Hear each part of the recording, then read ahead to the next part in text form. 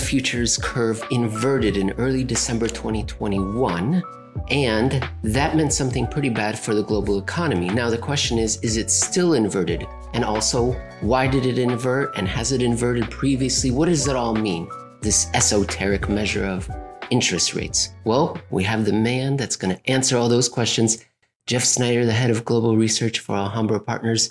Good morning, Jeff. Welcome to the show again. Good morning, Emil. As usual, Eurodollar futures, a hot topic, and I know it's one that everybody wants to get into, assuming they can stay awake through it, as we talked about before. Usually when we bring up Eurodollar futures, it can be a little bit less than thrilling. So maybe we can spice it up a little bit with talking about inversion. You used that same line, Jeff, with your recent interview with George Gammon. You said, who wants to learn about these interest rates and yield curves? Boring, boring, boring. But it was a greatly attended live interview. 1,000 people almost were on that live stream. Okay, so I think the same is going to be true of this show. Let's do a little bit 101. Eurodollar futures, what are they? And then I'm going to ask you, have they ever inverted before? Yeah, what are they? What did they mean? And the funny thing is, I was talking about with George, what they mean may not be what they mean in the future, which is they're a futures contract tied to 3-month LIBOR, where you receive a fictional $1 million Eurodollar deposit, which is instead cash settled. So there's no actual $1 million Eurodollar deposit. Instead, this is basically a future bet on where you think 3-month LIBOR is going to be at certain points into the future. It's a futures contract. Therefore, we're talking about future expectations of 3-month LIBOR in particular. And why 3-month LIBOR? Because 3-month LIBOR has, over the 50 or so years that it's been in existence, has become a extremely important, crucial benchmark rate for basically the entire fixed income system around the world. So if it's in US dollars, it's credit, it's debt, it's derivatives, you better believe that 3-month LIBOR is at the center of it all. So Eurodollar futures tied to 3-month LIBOR, this is a very important market. It's a very important indication. And it's one that the Federal Reserve and regulators around the world absolutely hate and detest for reasons we don't need to get into here. We've talked about it before. And so there's a transition away from LIBOR, maybe. So long as LIBOR is still being priced at the Intercontinental Exchange, we can still talk about Eurodollar futures, which relate to 3-month LIBOR, which, by the way, there's a reason why LIBOR and Eurodollar futures are used in these futures contracts, because we're talking about, most important of all, London Interbank Offered Rate Eurodollar deposits. These are offshore US dollar denominated monetary and financial products. So it's basically the center of the center of the center of the global reserve currency universe, Eurodollar futures 3-month LIBOR. The people at the Eccles building will be very surprised to learn that they are not the center of the center of the center of the monetary universe. I think they know, Emil. They just don't want anybody else to know, which in a nutshell is why they don't want LIBOR to exist much longer. You talked about that on the show with George, and I feel like we need to talk about Eurodollar futures and what they're doing now. But forgive me for going back to that interview with George. You talked about the fact that we are transitioning to a new rate away from LIBOR, for the reasons you explained, to something called SOFR, maybe. Did you talk about what might happen to Eurodollar futures? Because, Jeff, as you just explained, they're based on LIBOR. And if LIBOR is going away, this is in a tiny market. If I understand it correctly, interest rate derivatives would be the biggest market in the world, nominal value, then currencies, and then in this different category of financial instruments, I believe Eurodollar futures have been called the largest market in the world. And all of a sudden, the thing that they're based on is going away. Have you heard anything about what might happen to Eurodollar futures once LIBOR is pushed off the cliff? Well, I'm still not convinced that's the case, even though the market has by hook and by crook been forced to use other rates. And in fact, the Federal Reserve and US bank regulators have said, going back to 2014, when they formed the ARRC to develop a competing benchmark or an alternative benchmark to LIBOR, they have said, we want you to use SOFR, the Secured Overnight Financing Rate, SOFR. And the banking system has said repeatedly, no, we're not going to use SOFR because it makes absolutely no sense. It is not a replacement for the whole suite of LIBOR tenors.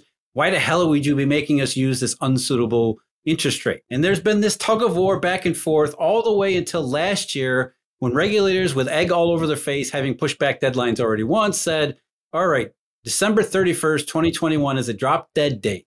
And then in the middle of the year, they said, well, it's only a drop dead date for two of the LIBOR tenors that nobody uses, the 2-week LIBOR as well as another one.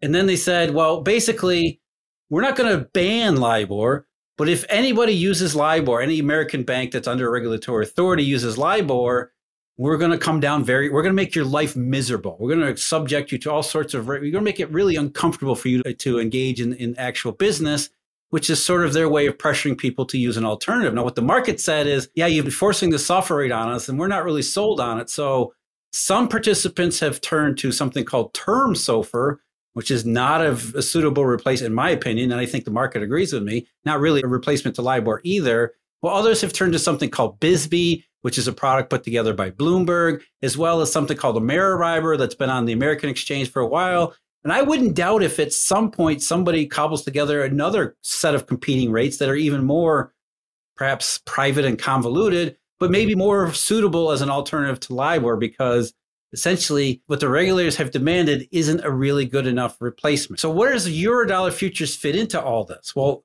what's happening is by June 30th of 2023, which is next year, about 18 months from now, 17 months from now, what the regulators have demanded is that the Intercontinental Exchange no longer will provide LIBOR pricing whatsoever. They were forced in the middle of last year to concede this concession, essentially, because the banking system said, you can't just shut down LIBOR at the end of last year. I mean, that just isn't going to work. Even if we can't do new loan products and new contracts based on 3-month LIBOR because you don't want us to, we still have to price this bushelful, this absolute enormous amount of fixed income and derivative products based on 3-month LIBOR. Because number one, even though we've been talking about this for an entire decade, we still haven't settled on any of the fallback provisions that allow us to transfer from LIBOR to the next interest rate benchmark. So as it pertains specifically to Eurodollar futures, they're still tied to 3-month LIBOR until the exchange, regulators, and market participants all come up with a suitable fallback provision that allows it to seamlessly transition from 3-month LIBOR to whatever the next rate will happen to be. And the fact that that hasn't been done before now is a huge indication, a huge red flag that just how unsuitable this whole process has been. So the answer for Eurodollar futures to what is it going to go, what's the next benchmark going to be, we don't really know what that is at this point. And furthermore, it's just anticipated that once that's decided on, and once the fallback provisions are defined in the legal contract language on July 1st of 2023, it'll be a different rate and everything will go smoothly. For any new listeners to Eurodollar University that are still hanging around, God bless you. Thank you very much. We were going to tell you why Eurodollar futures were important and why they, if they're inverted, what does that mean for the global economy? And then we went down a rabbit hole that was just for our existing listeners. Hopefully they found it interesting. For any new listeners that are still with us, Jeff, we explained what Eurodollar futures were. And now just give us a couple of moments in time when the Eurodollar futures curve inverted. And then we'll talk about the December version when it did inverted, and then we'll talk about where we are today. Well, the Eurodollar futures curve that we keep referring to refers itself to when you look at the contract prices spaced out by 3-month intervals all the way into the future, when you factor in the index and the price of the contracts, and you come up with essentially a money curve that looks like a money curve, which means it's supposed to be upward sloping. So you start at a smaller or a lower immediate projection of 3-month LIBOR close to where it is today, and then it goes up from there.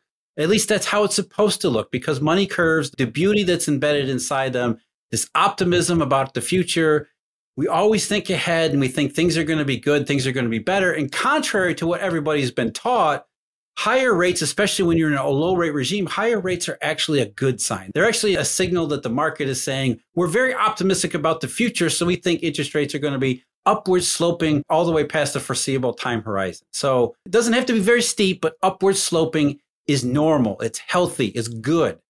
If we see an inverted curve, that simply means that Eurodollar futures at some point along the way no longer are upward sloping. That curve then starts to bend and kink. And in some places, it might even turn upside down where the contracts become entirely misaligned. So you have the price of one closer to the current day, actually less than the price of one that's a little bit further down the curve, which means sort of a probability distribution where the market is saying, we're not so certain that interest rates are going to continue upward into the future, that things are going to be awesome and healthy and nice and normal. We actually think there's a chance, and we're starting to actively hedge against some non-specific future occurrence wherein something bad happens, where interest rates that were supposed to go up suddenly maybe have a chance of going down. We don't know when that is. For now, all we know is in the slightly inverted Eurodollar futures curve, that tells us that the market is actively hedging in this very deep, liquid, sophisticated market for some unforeseen or unknowable bad set of circumstances where the probabilities are too much to ignore, that we have to hedge against them right now. Now, it doesn't mean something's imminent. It doesn't mean the recession is going to happen tomorrow. It just means that the curve has changed. The entire market perception has changed such that the more intermediate and longer run perceptions about 3-month LIBOR, this key benchmark interest rate, have changed that in a way that makes the curve inverted or kinked or flattened. It's non-normal. It's ugly. It's a very, very definitive and historically validated signal of rising uncertainty at best, if not rising concern and alarm at worst. The proof is in the pudding. 2006 inversion. A little bit over a year later, we have the great global financial crisis. 2018 inversion. A little bit over a year and a half later, we have another global financial crisis brought about by COVID. Here we are again in early December 2021, and the curve inverted. And he told us, it's a warning. Something's wrong in the future where we should be concerned. But going forward for the next few weeks, there should be dull. There shouldn't be any sort of excitement. Is that what came to pass? There was no excitement in the Eurodollar futures curve. And then where are we now? Yeah, as we say, Emil, these things are processes. Even a market crash like 2008 wasn't just, one-off, it hit everybody all at once, surprise. It actually had been coming and it had been working. The markets had been working in that direction for 2 years before it happened. So when we talk about these inversions, we talk about, down cycles and deflationary cycles and all that, it doesn't mean that, okay, the curve is inverted. Hello, nightmare. It doesn't work that way. And so these are multi-month, if not multi-year processes where the market is starting to, tease out and price and look at and evaluate and analyze the set of realistic market factors as well as real economic factors around the world. And right now it looks like balance of probabilities, things are tilting toward the downside. That's really what this initial version is.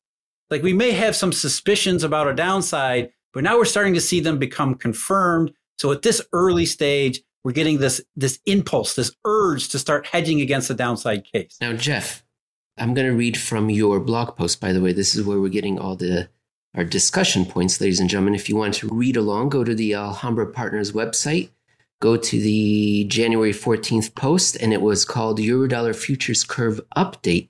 Spoiler, still inverted. There we go, spoiler. Jeff, the Eurodollar futures curve is probably wrong. And who do I turn to for this guidance? The FOMC. As you explain, the FOMC says consumers are normalizing to high CPIs, inflation expectations, and the unemployment rate pictures a very tight labor market, absolutely brimming with wage and therefore inflation potential. So the Eurodollar futures market is wrong, unless this is just astrology that the FOMC is. Yeah, that's funny because, we bring this up time and again. Every time the Eurodollar futures curve inverts, the FOMC waves their arms and says, we can't pay attention. The famous quote that was at least famous for us and, our Eurodollar community from Bill Dudley in 2007 when he said, the Eurodollar futures curve had inverted before we ever saw the crisis in 2007. And here's Bill Dudley saying to the FOMC, we can't take the futures curve at face value because it means that nobody's taking the other side of the trade. And it's one of those things where you say it's one of the most absurd things for anybody to say. Yeah, that's the point. The fact that nobody's taking the other side of the inversion trade means the market agrees with the inversion trade.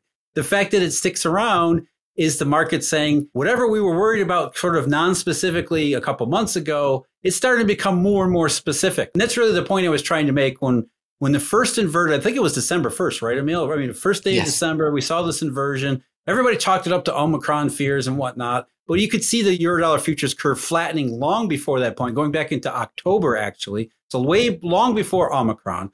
And when it finally inverted, what I wrote was, okay, put that thing in your back pocket. It's inverted, but it's probably not going to do much for any. It's going to be boring and uninteresting. It's probably stay a little bit inverted, maybe fluctuate around that level for the foreseeable future. So it's really not something you need to watch every day, let alone every minute, because history says this is a multi-month, if not longer, process where the market needs to sort out incoming information, incoming changes in character of the markets as well as the economy. And if that incoming information validates what the fears or concerns that initially inverted the curve, then you'll see the curve start to invert a little bit more. And that's when things actually start to get really interesting. But so for this, it's only been 6-7 weeks now since it inverted. So we're still in that initial phase where it's just kind of a little tiny bit kinked. But our point overall is the fact that it's inverted at anywhere around the curve is that initial warning sign.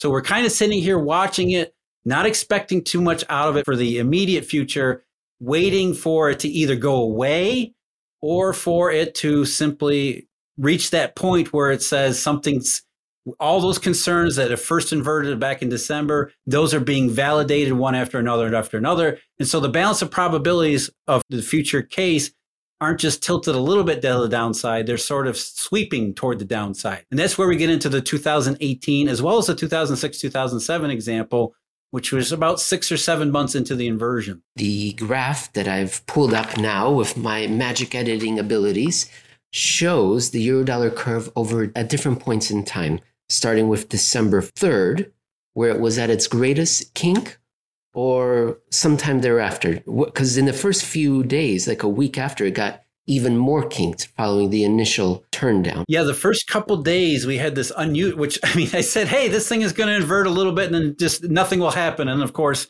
2 days later inverted it by several basis points, which in the Eurodollar futures land is a pretty stark and substantial move. And then it kind of just went back to normal. So the initial inversion was interesting, but then it went into its boring.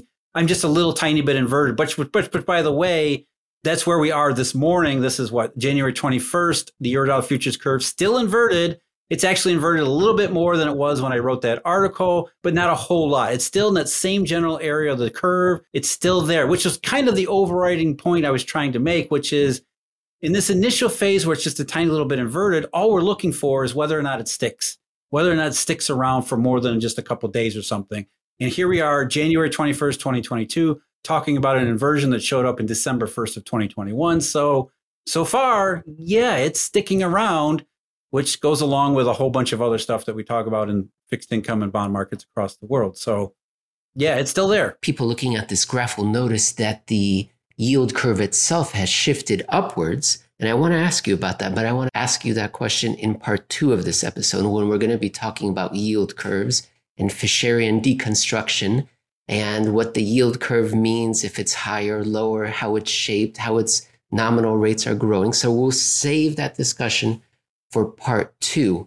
Before we go, Jeff, though, you did give us a very helpful do-it-yourself couple of links. So for people that are interested in finding out how the yield curve looks themselves, instead of waiting for you to update us, they can go to, again, this title is Eurodollar Futures Curve Update, spoiler, still inverted. And at the end of the article, you provide a couple of links where people can go and build their own Eurodollar futures curve. Jeff, anything else on this topic before we move on to part 2? No, just briefly, people all the time ask where they can find the prices for these contracts and do exactly what you just said, Emil, which is build their own curve. And yeah, it's some of these contract prices, they're kind of hard to find. You don't see them. It's not like you can pull them up on Yahoo Finance or any of the mainstream media sites. Obviously, you can find, if you have access to Bloomberg, you can get the prices there. But if you have bar charts, they actually do have historical prices there going back to the year 2000, by the way. There's a wealth of data at bar chart. And so there are other places around the world, around the internet. If you're just interested in looking at the current price of all the contracts up and down the curve, CME does 10-minute delayed sort of real-time pricing data for you there. As you said, Emil, the links are at the end of the article. So, I don't plan on updating the Eurodollar futures curve regularly unless something changes. For now, again, our thesis is, hey, it inverted in December. That's a warning sign, but we're still in this multi-month initial process.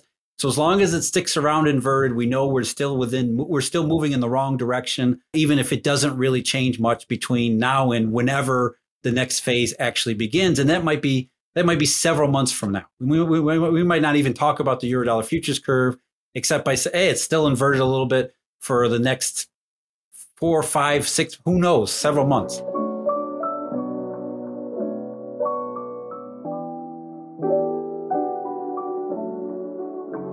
Interest rates, they're going up in the US Treasury bond market. That means the economy is on the rebound. Things are looking more optimistic. Reflation, recovery? Maybe. My name is Emil Kalinowski, and I'm going to talk to Jeff Snyder, the head of global research of Alhambra Partners. Jeff, I almost called you George Gammon because we're going to be talking about George Gammon again. We talked about him in part 1 of this episode, and I can't get enough. I want more, George. More. I don't blame you, because George is a very engaging guy, right? I mean, yes. He's really interested in learning about this stuff. I thought it was terrific of him to say exactly you were just setting this episode up as, hey, bond yields at the long end have risen. Hooray! That means inflation, right? The market has changed its mind. And then we discussed all the ways that that's probably not the case. That's where we begin, is that we have this, most people have no idea about the yield curve and interest rates at all. In fact, we talk about all the time, the interest rate fallacy, they've got everything upside down. So it's not surprising that most people have trouble trying to interpret the bond market, the yield curve, something that's really so basic to fundamental finance, which just goes to show you how terrible a job the profession and discipline of economics has done generating any kind of real useful financial literacy. And the university system. I'm not going to let them go by unscathed. The university, it starts from where you start in college or the university, and it goes all the way up through your everyday adult life, where the financial media simply parrots what central bankers tell them, even though they can't make sense, hide or tail of what's actually going on in the system. The yield curve in particular is always a source of confusion and conundrum, when in reality, it's actually very simple. But it's not as simple as interest rates down equals bad, interest rates up equals good. There's more to the story, and that's really where we are today. You made a funny comment in this article that the officials know enough about bond markets that they want to change the subject. The article itself that I'm referencing is called Good Time to Go Fishing Around the Yield Curve, posted at Alhambra Partners on the January of the 20th of the 2022. Okay, Jeff, you said there are 3 variables that we need to keep in mind when we're looking at the yield curve. Variable number 1, the relative nominal level. Variable number 2, the relative direction of the change in yields. And number 3, the curve's shape. Let's talk about number 1 very quickly, which is the relative nominal yield. Higher is better and lower is worse. Yeah, possibly. Good. Again, there's a little bit of complexity and nuance to it, right? But, just taking a view from a 30,000 foot level, looking down on the yield curve, we see the yield curve maxes out around the 30-year at a little bit over 2%. That's ugly. That's awful. That's not good. Doesn't matter how it's changing in the immediate term. Longer run, you see a curve that low and flat, that's indicative of only economic and financial problems, downside cases, and too much deflation probability. So relatively speaking, if the yield curve is changing, even if it's changing more favorable in those other 2 criteria, if it still doesn't really change out of its low shape, there's already a red flag there. We're already saying that, okay, yeah, maybe it's improving, but is this really an actual meaningful improvement? You're spoiling the whole show, Jeff, because yes, that's the bottom line. But if we were just to isolate, okay, there are other bottom lines. If we were just to isolate this one variable, is that generally a good rule of thumb for an advanced economy if we see interest rates higher in the future than lower? That's my predisposition. And I think that's what George's was. And now we're going to add in variable 2 and 3. But do I have that right? Because I don't want the audience going around there saying this to strange people on the street saying nominal interest rates are up. That's a good thing. I want to make sure we're all right. That's where we're starting. Nominal interest rates going up could be a good thing if all these other criteria are met. And one of those criteria, the first one is, are interest rates rising to a relatively normal range? You think about it this way. If the yield curve looks more like the curve in Japan than it does the United States in the 1990s, things are not going right. Things are not changing meaningfully for the better. And by the way, spoiler alert, the yield curve in the US, even today, after this massive sell-off that you've heard about in the media, which is just a tiny blip of a market fluctuation in any kind of real context, we are nowhere near the 1990s yield curve in the United States or any healthy curve anywhere around the world at any point in history that you would associate with healthy economic and financial circumstances. We are still much, much closer to the Japan scenario than not. So right away, we start out with criteria number one, we're in the low Japan-like state. And so the question becomes, we're in the Japan-like state, are we transitioning out of it? And that's where these other two criteria come in. Are they telling us we're leaving Japan and going back toward normal, or in the minds of many around the world who are screaming at the top of their lungs about this bond route, are we leaving Japan not for normal and healthy, but for the 1970s inflation? And that's where these other two parts of the curve come into. Gosh, Jeff, I'm surprised because I've been told that Japan is experiencing lost decades. Some have even called it a depression. And yet recently from the White House, the American White House, I have been told that the last year was the greatest growth in jobs and economic activity, possibly on record in human history. So that those two things don't coincide, but maybe I misunderstood. Let's move on to variable number two then. The relative direction of any change in yields. And here you say we need Fisherian decomposition, short-term rates, long-term rates. What are they pricing in? Well, Irving Fisher over a century ago, and I think we've repeated this mantra quite a bit over recent months. When the Federal Reserve, for a good reason. Yeah, well, the Fed's not watching the show, Jeff. Maybe they didn't watch one of the previous episodes, so let us repeat it until they watch the show. Irving Fisher, early 20th century, said long-term bond yields are a combination of growth and inflation expectations. They're that simple. So growth and inflation expectations, which means we can kind of decompose them into parts. Now, mainstream economics likes to add a third part, which is called term premiums, which we're not going to bother with because that's an entirely made up thing to allow economists to fit bond yields somehow into their econometric models. And we don't need to go into the details behind that. If you're interested, I left a link in the article where I discuss why term premiums are utter crap. And they're simply a made up Orwellian type term to allow economists to claim low interest rates are something that they're not. So we have this decomposition where bond yields are a combination of growth and inflation expectations, which also means they have to incorporate the yields in front of them. So if you're a 10-year treasury, you've got growth and inflation expectations, as well as what are the nominal short-term yields in a given time period. So it's really a combination of growth and inflation expectations on the one part, and then the future projected path of short-term rates on the other. Put those two things together, you've got the long-term bond yield. You say growth and inflation expectations, just to make sure I've got it in my head correctly. Growth is economic activity. And then we say inflation. We don't mean consumer price increases. Do we, Jeff? We mean monetary expansion. Is that what bonds are pricing in? Monetary expansion. Yeah, again, we're talking about, again, in terms of the interest rate fallacy, the idea that demand for safe and liquid instruments, which US Treasuries certainly qualify for reasons of liquidity more than credit worthiness.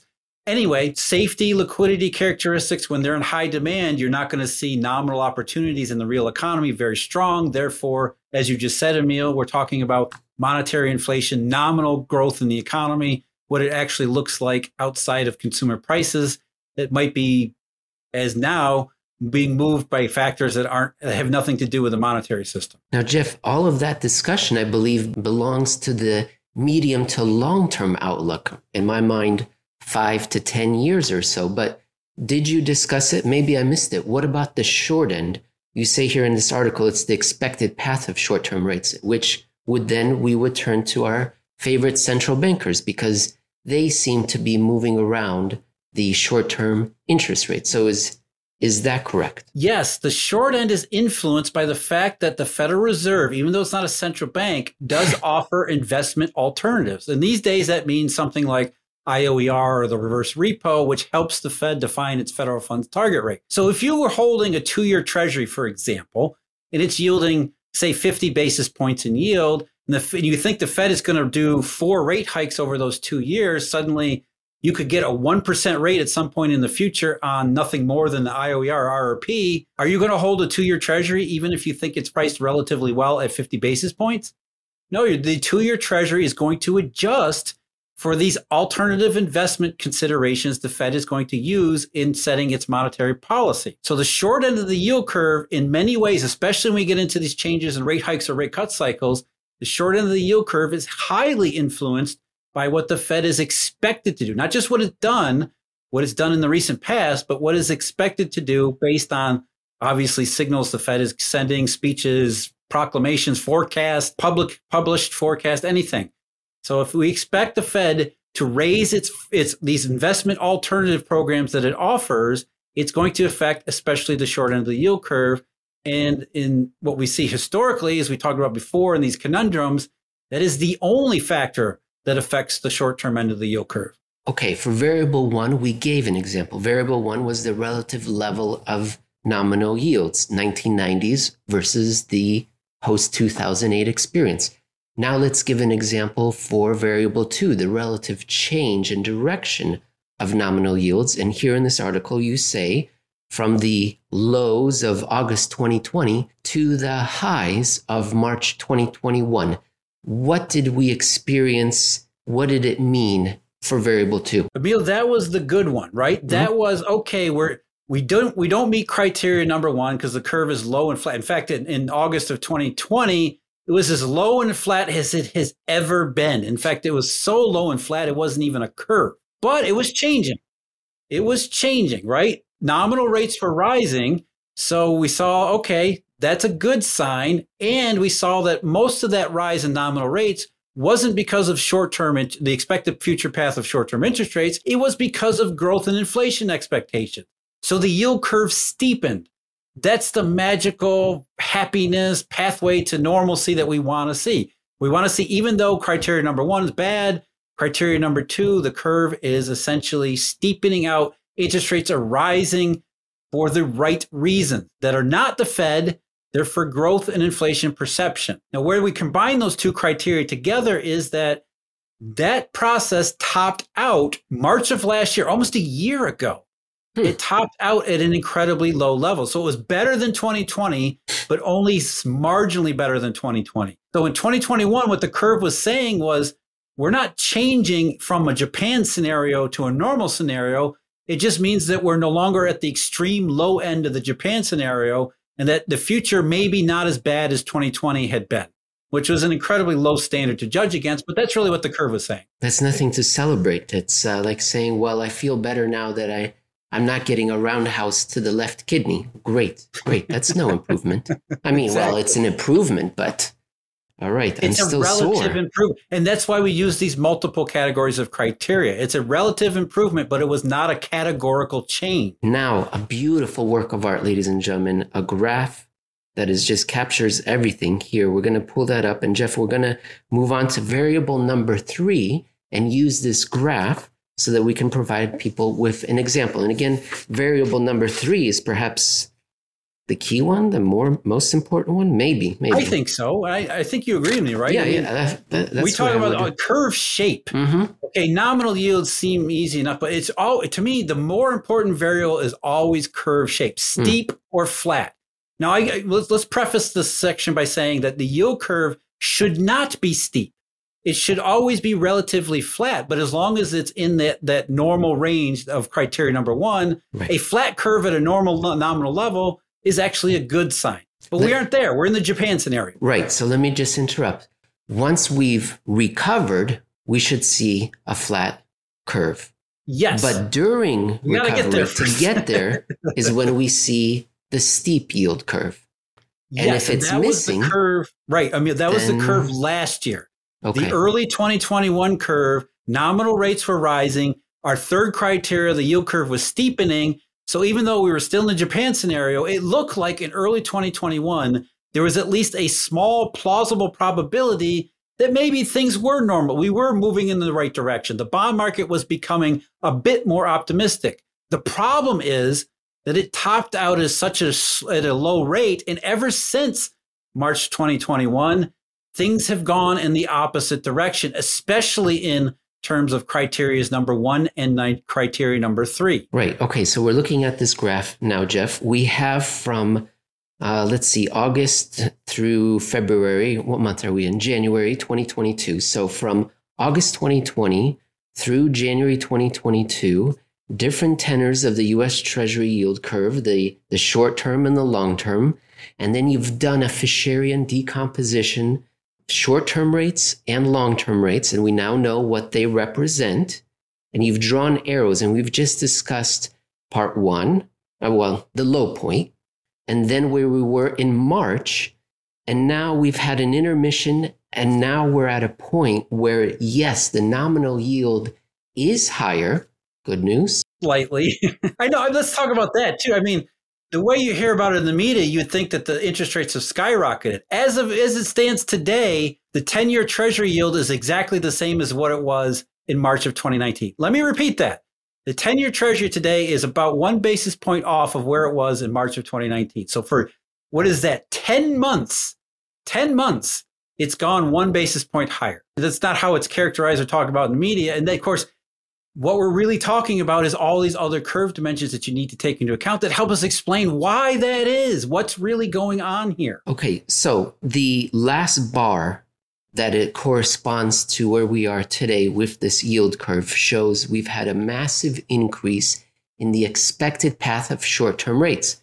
Federal Reserve, Jay Powell, even in Europe, Hawks are everywhere. They're flying all around, right? When you plot all of these parts of the yield curve on the chart, as I've done here, showing you here, you can absolutely see these parts of the long-term yields, this Fisherian decomposition. The expected path of short-term rates, especially since around October, you can see it clearly in the 2-year Treasury yield, they have gone up by a lot. And that makes perfect sense because Jay Powell, every chance he gets, along with all the other Federal Reserve members, along with all the other financial media, are saying rate hikes, rate hikes, rate hikes, rate hikes, rate hikes. And the market is saying, yeah, we agree. You are going to raise rates. We're going to adjust the short end of the yield curve because you are going to raise rates.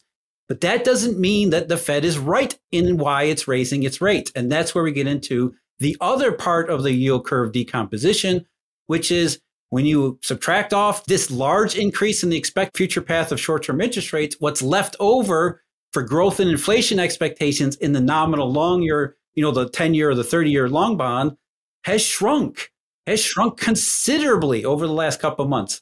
So even though nominal yields are rising in the long end of the yield curve by a little bit, they aren't really rising all that much, even over the last couple of weeks, even over the last 4 weeks. They're up maybe 40 basis points from their low? That's not a big move. But even though they're higher, the yield curve is flattening, the future breaking down yields by Fisher's work, we see that most of it, in fact, the majority of it has been the expected future path of short-term rates, which means growth and inflation expectations in these yield curve today are falling. They're getting worse. They're not getting better. So yes, I guess it's a question then of who do you trust? Do we trust the centralized, highly credentialed authorities who say the economy looks brighter and it's a very tight labor market and there's inflation, we see it in consumer prices, therefore we have to raise interest rates? Or do we trust, as you called it, the undefeated bond market with those long-term expectations? Jeff, for people that are looking at this graph, I just wanted to maybe they'll think the same thing I did, because I wanted to quibble about that first bar, the second bar. You increased the short-term rates a lot relative to where they were in August by March 2021. Is that because you were looking at the 5-year? Is that what you were interpreting as the short term? Because I would think it would be the 2-year, and the 2-year really didn't change that much. I would think this second bar that you drew, that long-term expectations should have been much wider, and short-term were still almost, I would say, almost unchanged. Tell me if I am misinterpreting. Well, you can interpret. I mean, we're not using mathematical precision here. We're sort of saying judgment.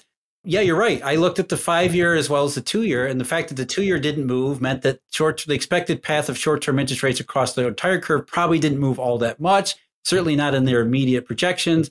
But the fact that the 5-year did move up suggests that the market was thinking, even in late 2020 and early 2021, that interest rates were not going to stay at zero forever. So yes, we went from a period where in August of 2020, everything was low and flat. The expected future path of short-term rates was awful. And so there was some slight improvement. It wasn't much, but it was some. And maybe I have overrepresented it just for the purposes of illustration on the chart. And you're great. I'm so glad you pointed that out for Emil. Just people, but, yeah, there was. I think so we can all learn. No, you're right. I mean, there was some degree of increase in the expected path of short-term interest rates. You're right. It wasn't much. It wasn't a huge deal, but there was something there. And I wanted people to see that, yeah, I think that was part of the yield curve expansion up until March of 2021. I think it would even buttress your case more to bring down that short-term bar in the second bar, bring it down, because then it would show how much long-term expectations have been shrinking with your measures from March to October to January. Jeff, okay, well, as long as we're complaining, no, I'm helping. Remember how we started out this segment of the show? You guys say interest rates fall is bad, so interest rates are rising. It must be good. So in terms of complaints, I think that's the biggest one. It's not criticism. It's a critique. It's a personal assault on your character, Jeff. No, what I want to say is, which graph is missing here is the one that you did a good number of times, I think last year, is the one that shows the relative increase in yields relative to the previous inflations. And I think that would be variable number 2. That would help people see, yes, it's gone up in a good direction, but compared to the previous inflations, 2009 to 2011, 2012 to 2013, 2016 to 2018, and that would bring home again how even variable 2, even though it was heading in the positive direction from August 2020, compared to what we had seen before, there's not a lot of beef there, as we used to say in the 80s. That's usually criteria. That's criteria number 1 judged against criteria number 2. Criteria number 2, interest rates are rising, but they aren't even rising as much as they did previously, as you just said. And I think that's an important point that says we're still in the Japan scenario. We're still closer to the Japan scenario than anything not. And you go back 3 years to 2017, 2018, 2019, where rates, the 10-year yield got up to 3.25%, and everybody's, the highest rate in 7 years. This is obviously a regime change in the bond market. When again, if you use criteria 1 and number 3, you would have seen that wasn't really the case. It was good while it was positive, I suppose, that nominal rates were rising. That was mostly the short end too. Is exactly the same process. The Fed was hiking rates, pressuring the short end of the yield curve, which was resisted in its longer term inflation and growth expectations, as well as these low nominal levels that it topped out as, which suggested that no, this was not a meaningful change in the bond market. The only thing that had changed in 2018 was the Fed. And that's really our lesson here today. The only thing that has changed in the bond market between last year's more optimistic take and this year's less optimistic take, even though nominal rates are somewhat rising in both time periods, the only thing that has changed is the Fed. Fantastic. That's exactly how you ended the article, Jeff. I wanted to read it out, and you did it again. You said the only thing that's changed is the Fed again. Here, let me read the first part of that quote. All we can definitively conclude for now is that there is and has been no change in the bond market perceptions about the balance of future probabilities, that with low nominal levels and an increasingly flat shape, they are tilted decidedly toward the not inflation and unfavorable for whatever the latter might end up. Very good, Jeff. We're going to move on to part 3, which involves supply chains, chicken wings, the Buffalo Bills. What else? China. This is fantastic.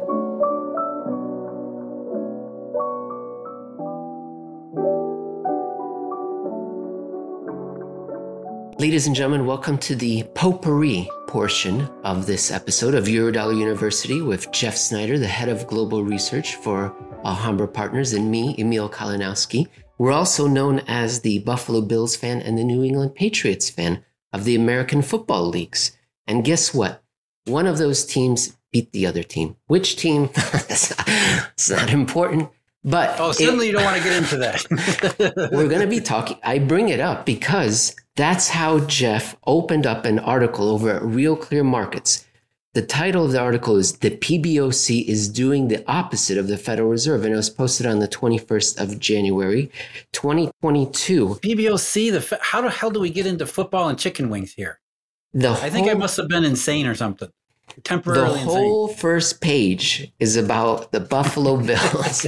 It's 4 pages of economic writing, 3.5. This 1, 2, 3.5. Normally it's 4 full pages of money, inflation, quotes by Milton Friedman. But the whole first page is about the Buffalo Wings and about, well, it's that thing. Jeff, if you're from San Francisco and someone comes there and says, what's the temperature in Frisco? Oh, it's jarring. Same thing in the Cayman Islands. If someone says, how are the Caymans?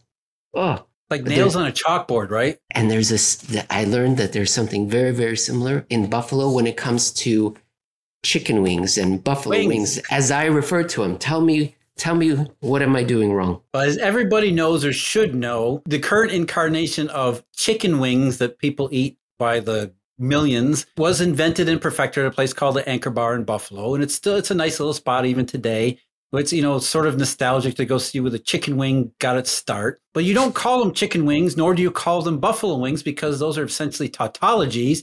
You just call them wings. They're just wings. No need to say chicken. No need to say buffalo. Those things go together. Like inflation. Only an idiot would call it monetary inflation. Yes. Well, you were giving it to me pretty bad in the previous segment. Yeah. And that's because I've been hitting you over the head with monetary inflation like buffalo wings. It just nails on a chalkboard. Ladies and gentlemen, I promise this has something to do with economics, and we're going to learn about something called the National Chicken Council, and that there's a shortage of chicken and that prices of chickens are going up and blah, blah, blah. It's all going to be very fascinating. But Jeff, before we get into the meat of it, go ahead and let me know. I didn't catch the games this weekend. What happened? Anything important? Well, I think there was a historic performance by the good guys, the Buffalo Bills in this case, who, just to give people a little bit of background, if they're not familiar with National Football League, American football, as well as the particular with this one team in Western New York, they had been tormented over a 2-decade-long period by this team in New England, or at least calling itself New England, really Boston, where essentially, I believe, wasn't it the Bills had beaten the Patriots a 5 out of something like 30 times in that one stretch? So, I mean, it was utter sheer domination. The Patriots had tormented Buffalo Bills fans for a very long time, such that many of our kids had grown up never knowing anything good about their football team. As unfortunate as that might be, up until recently, suddenly a quarterback arrives. Who knew you needed a quarterback, right? Suddenly a quarterback arrives. He turns out to be pretty good. Their quarterback had left. Tom Brady goes to another place and wins the Super Bowl with another team. Suddenly, a complete reversal of fortunes, where now the Bills are on the upswing, the Patriots are on the downswing, except in the earlier part of this year, in a snow hurricane in Buffalo, the Patriots managed to squeak out a very weird win where their quarterback threw the ball all of 3 times in the entire game, as if this was the 1920s all over again. Yet the Patriots seemed to wrest control.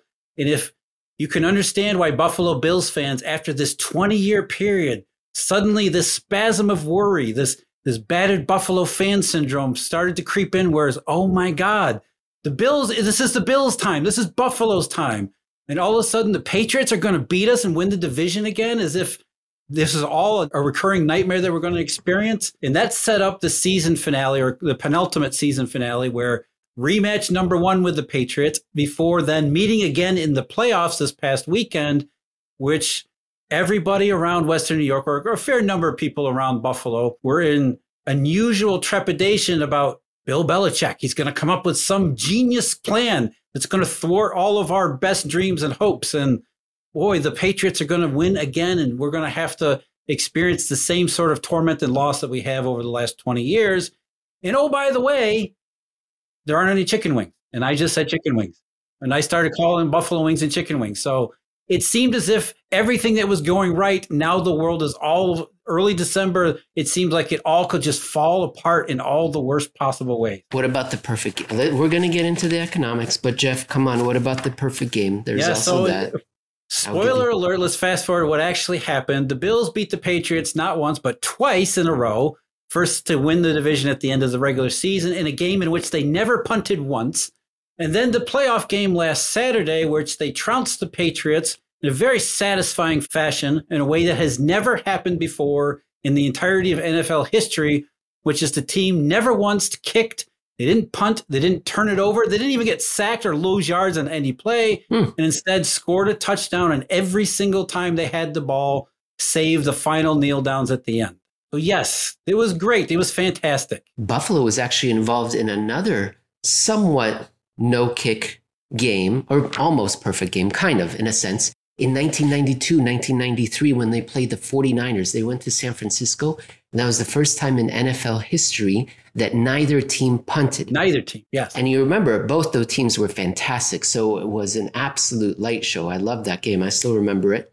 And here we are again, Buffalo involved in a very neat, perfect offensive explosion, one for the ages. Fantastic. And thankfully, there were enough wings to go around the country. There was no wing shortage, so we were able to enjoy our victory in the only way that's fitting, which is a huge, humongous pile of especially hot wings. Now, so there was a shortage late last year in December. Yes, McDonald's, that was not made up. Kentucky Fried Chicken, Tyson's, Costco, Publix, all of them announced some sort of reduction in the availability of chicken tenders. But according to the National Chicken Council, which only ranks below the FBI in importance in American society, the National Chicken Council, they said there are trucking challenges that are affecting most other industries. And quote, in the face of all these supply chain challenges, chicken production will actually be up this year. So that was fascinating. It wasn't a shortage. It was a supply chain thing.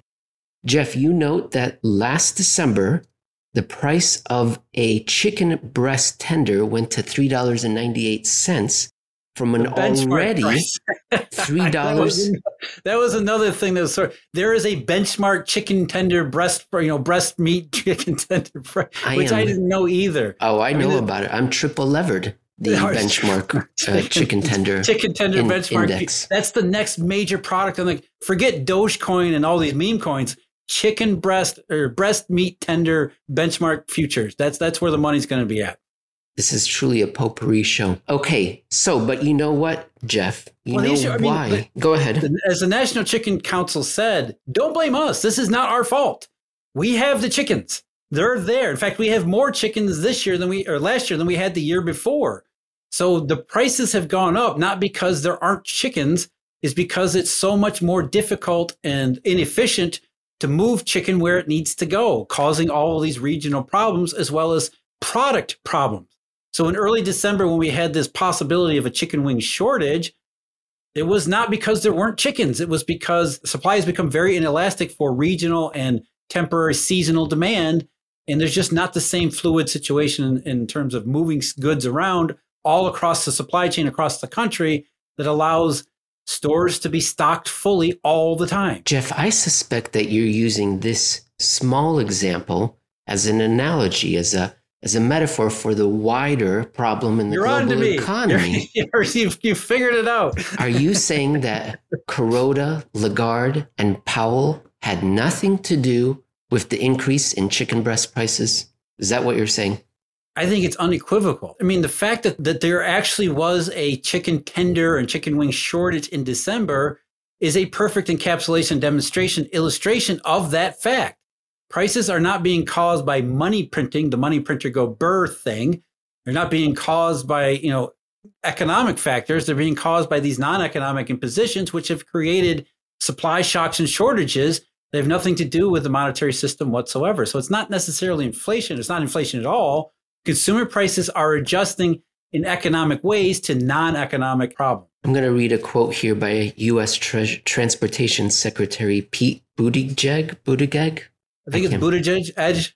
I'm not sure. Buttigieg. Quote, there's no question that when you have a scarcity of access to shipping, you're going to see upward pressure on prices. Apparently he didn't get the memo from the Fed. Okay. And that's going to be part of our challenge when it comes to inflation. Jeff, didn't Milton Friedman say that inflation is always and everywhere a railroad, cargo containers, and truckers phenomenon? I think he said that in the 50s before revising himself in the 60s and saying it was a monetary phenomenon. But as you know, I mean, people complain about our show all the time, or at least complain about me all the time, because I insist on using the textbook definition of inflation as defined by Friedman, when as the transportation secretary, Pete, there used the term inflation as I think most people around the world do, certainly in the mainstream do, which is they think it's interchangeable with any time consumer prices rise for any reason. And I think that's wrong, because the reason it's wrong is because by doing so, by making this inflation term interchangeable, it destroys our ability to answer the question of where does it come from? What is the reason for it? If it's actual inflation, monetary inflation, to use your term, which I still hate, nails on the chalkboard, that means something very different than if it's because we can't get truckers to go to the port of Long Beach because they don't want to wait in long lines because they get paid by a single load rather than by the hour.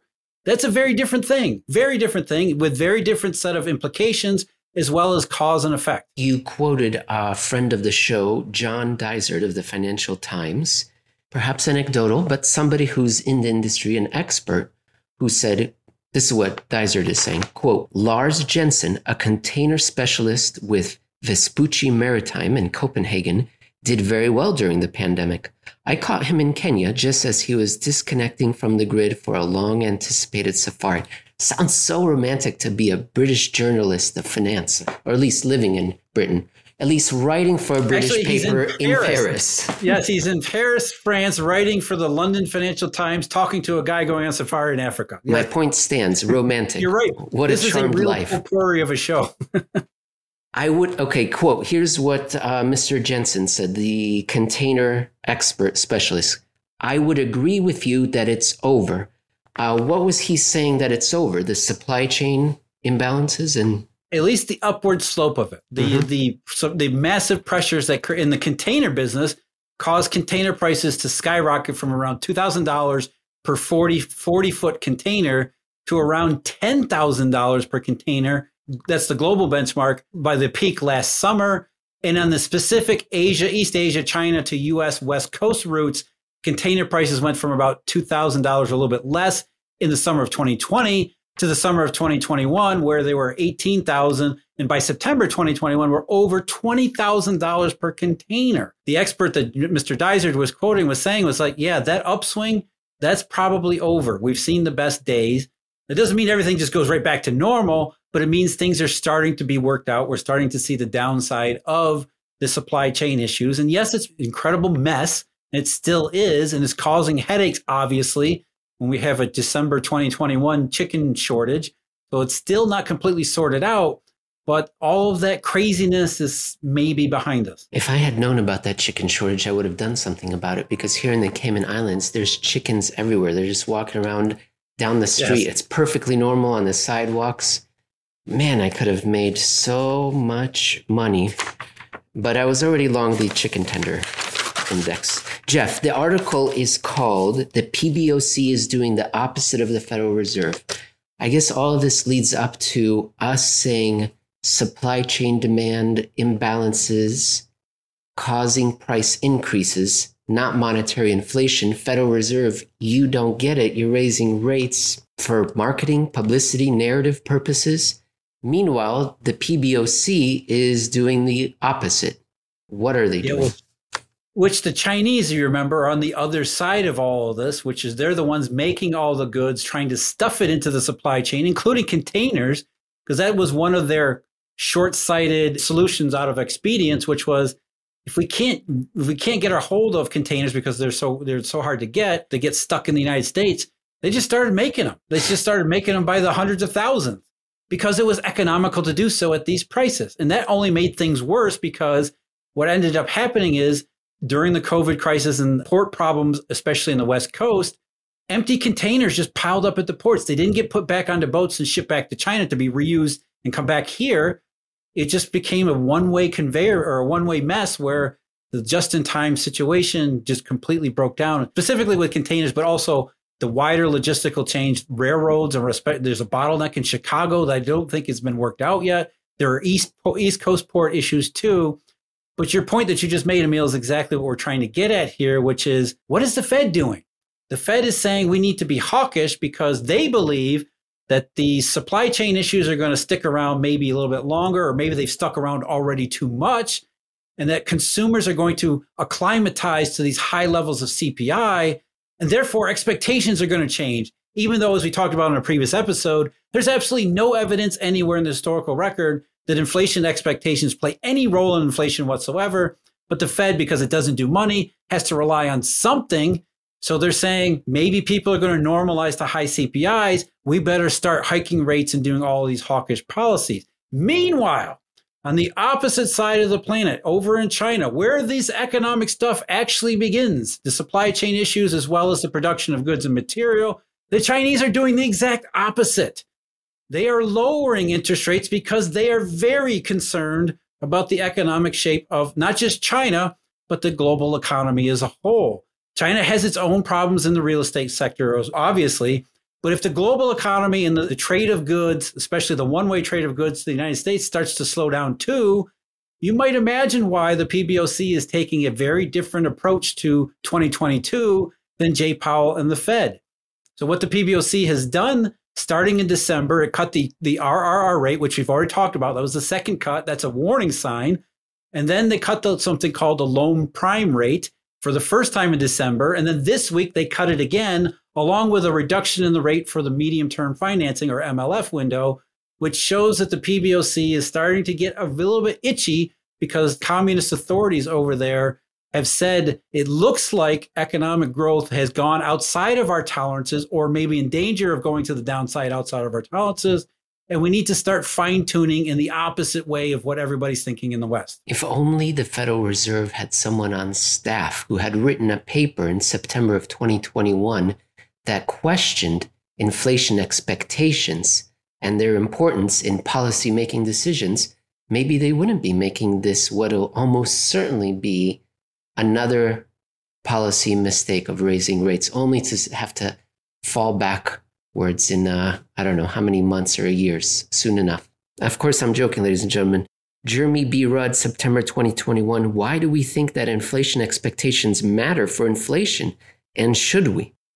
Jeff, anything else from this article or anything in this last week that you wanted to bring up before we wrap up the show? Just wrapping the entire segment or the entire show together with the previous two segments, what we're really saying here is that supply chain issues, CPI, the Fed is hiking rates because they think of this expectations policy when, in terms of the yield curve, in terms of the inverted Eurodollar futures curve, the markets are saying we're more worried like China than we are worried about inflation like the United States. So that's the conflict of interest rates of the yield curve as well as the Eurodollar futures curve, which is the Fed making the same mistake it always makes, which is overestimating economic strength, overestimating inflationary pressures because of its fundamental misunderstanding of the monetary condition as well as how to read the economic situation. So all of it together, we've got all these weird things happening, but at the end of the day, we have the yield curve, we have the Eurodollar futures curve, we've got the bond market to help guide us in interpreting what's actually happening. Well, I wish your team the best of luck this weekend. Sunday afternoon, right, Jeff, in Kansas City, Arrowhead, the site of last year's AFC championship game. Possibly the two best teams in the league. They'll be meeting in the semifinals. No, the quarterfinals. I wish you the best, Jeff. Are you going to watch it or? Oh, absolutely. And hopefully there will be buffalo wings available. And hopefully they're cheaper too. All right. Well, enjoy, Jeff. Thanks very much, Emil. Take care.